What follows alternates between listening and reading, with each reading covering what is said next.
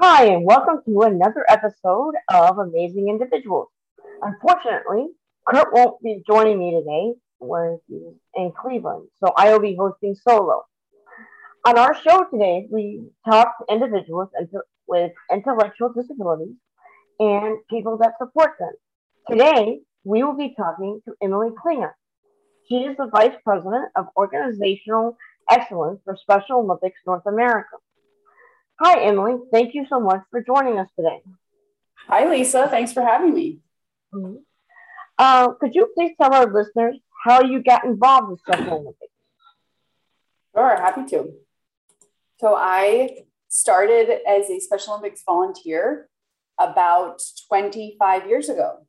I was a young person in high school and I enjoyed gym class. I enjoyed our physical education class, and my physical education teacher asked me if I'd like to volunteer and help with a adapted PE class.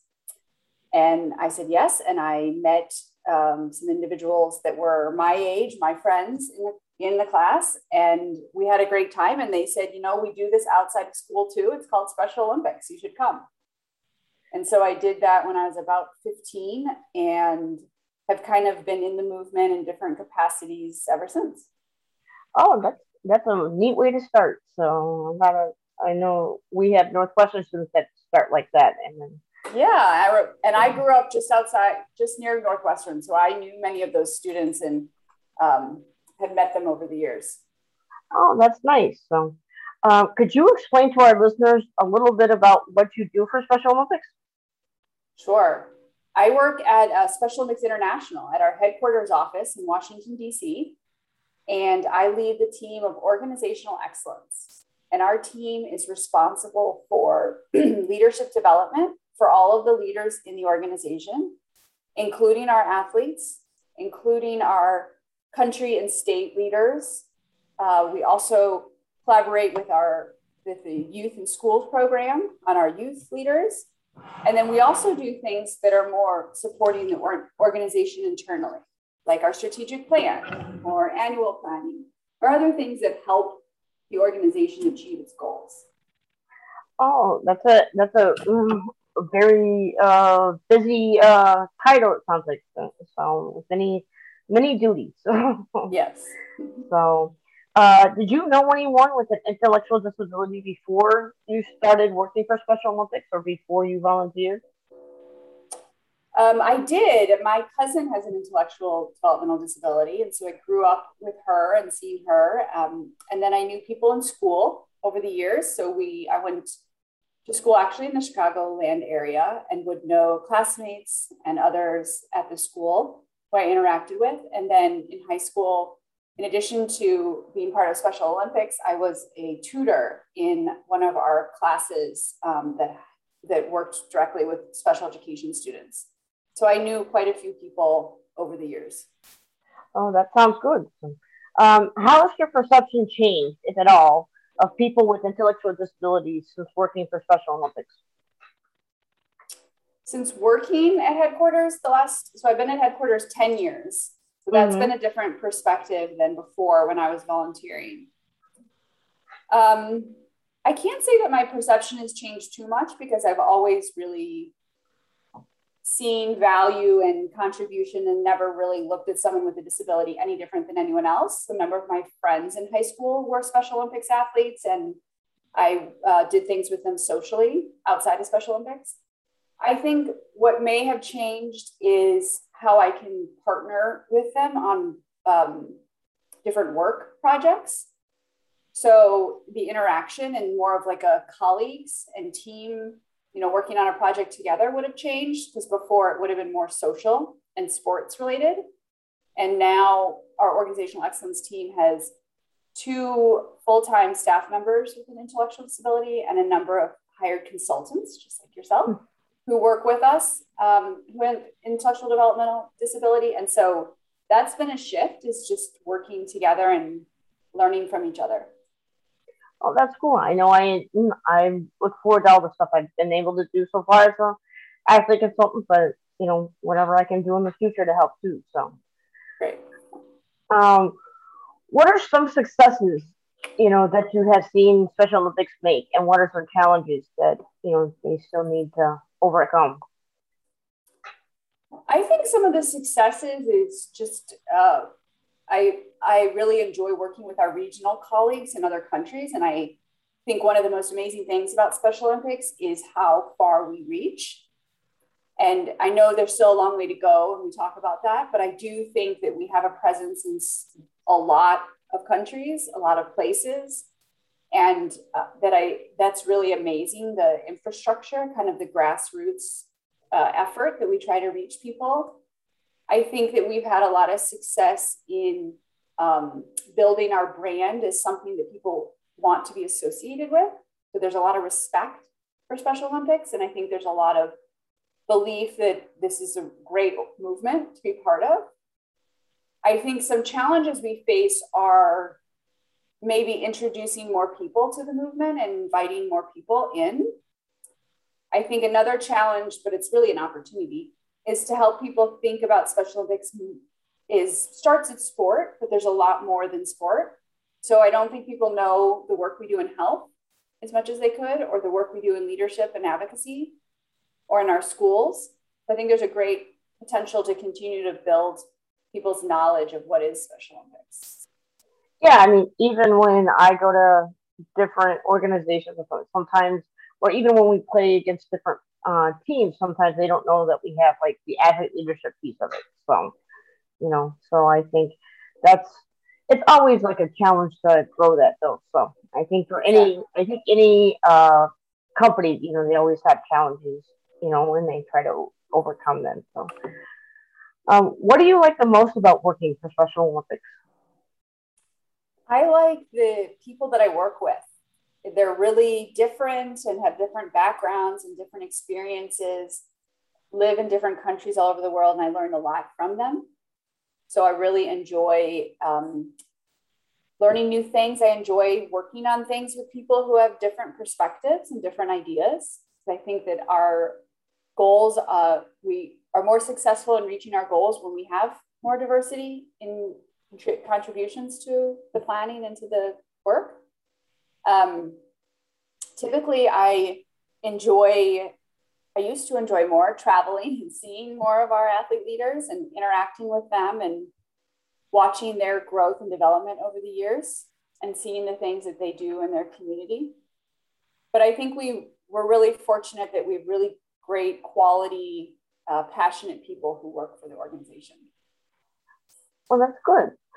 So, going forward, what is one or two things that you would like to see Special Olympics accomplish?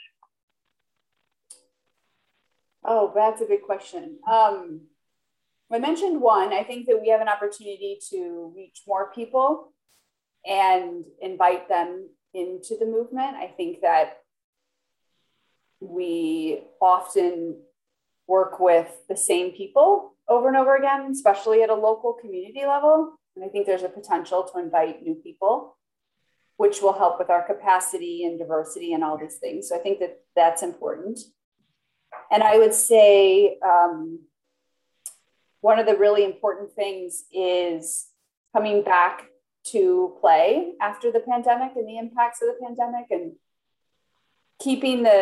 rebuilding the connection in some cases. Some people lost touch, and we want to find them and bring them back, whether it's athletes or coaches or volunteers. I think that's really important in the next few years.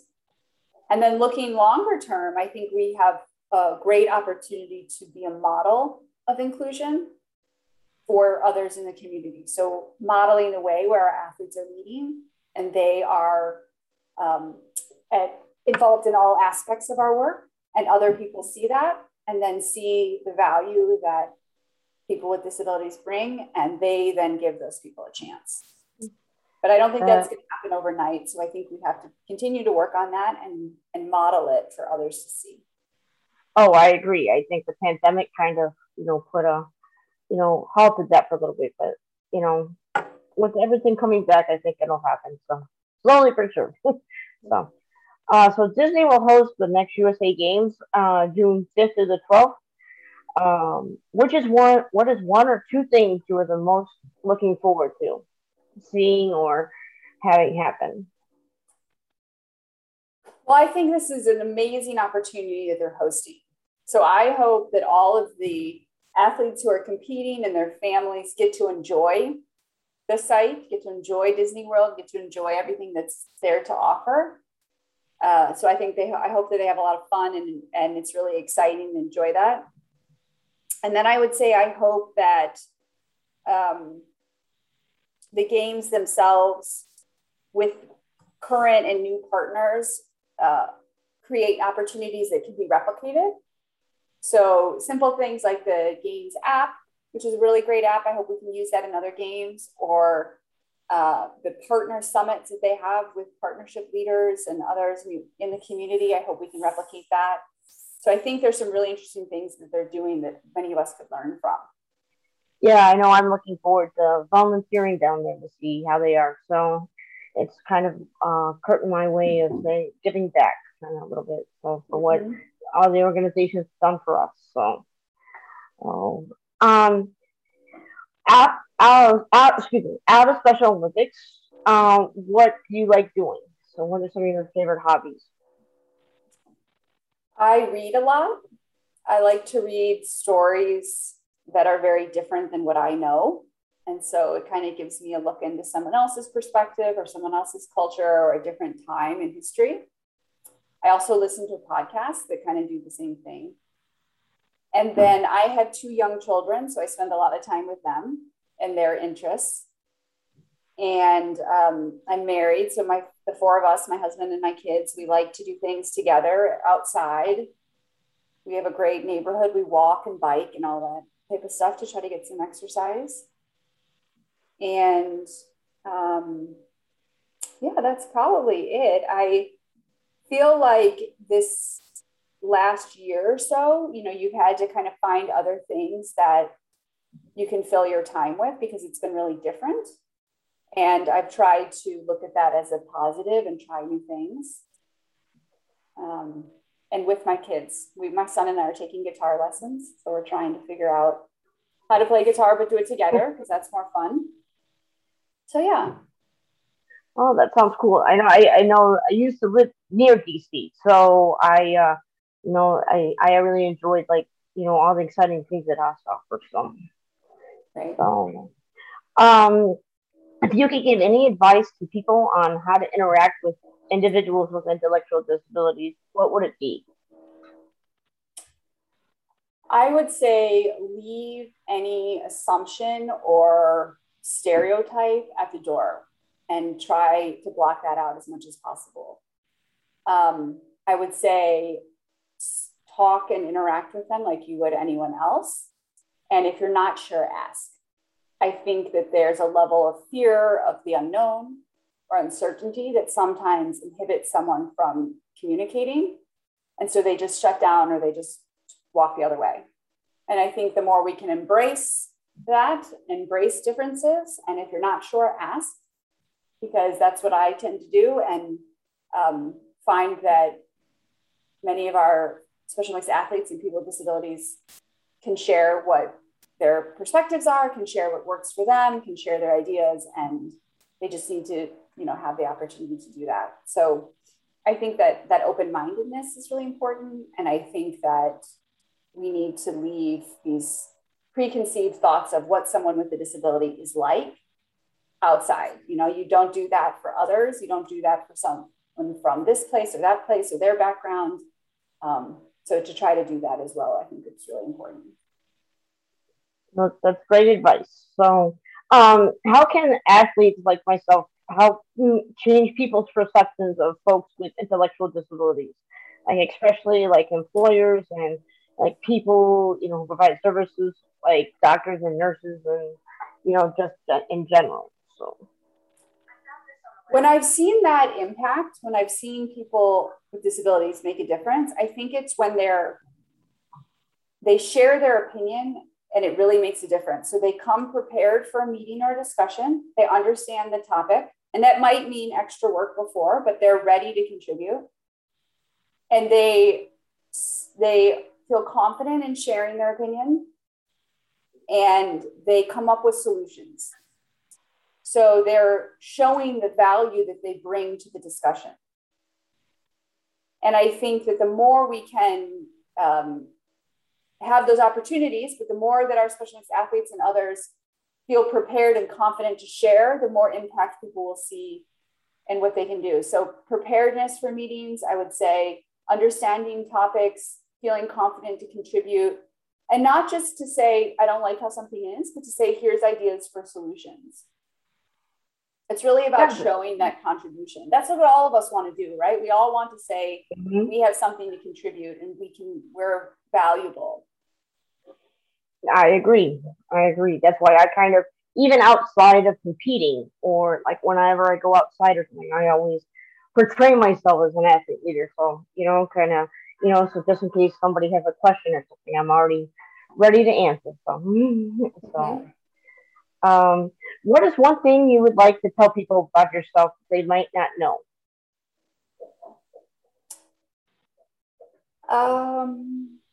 They might not know that I always thought I was going to be a teacher. I went to school to be a teacher, and I was a special education teacher actually in the Chicago Public Schools. That's cool. I often think about going back to teaching, but I'm happy that my work now is somewhat related to teaching and empowering others. But that I think the job I have now and the work that I'm contributing to really brings together a lot of my interests and experience and skills. Oh, that's nice. So, well, thank you so much for joining me today. I really enjoyed talking to you. That wraps up another episode of Amazing Individuals. I hope you enjoyed our conversation with Emily Klinger. Before we end today, I would like to remind everyone to make sure and get their COVID vaccines if you have not already done so. You are not just doing it for yourself, but you are doing it for the whole world. I hope that everyone will stay healthy and safe, and remember that people with intellectual disabilities can accomplish whatever they want with the right support.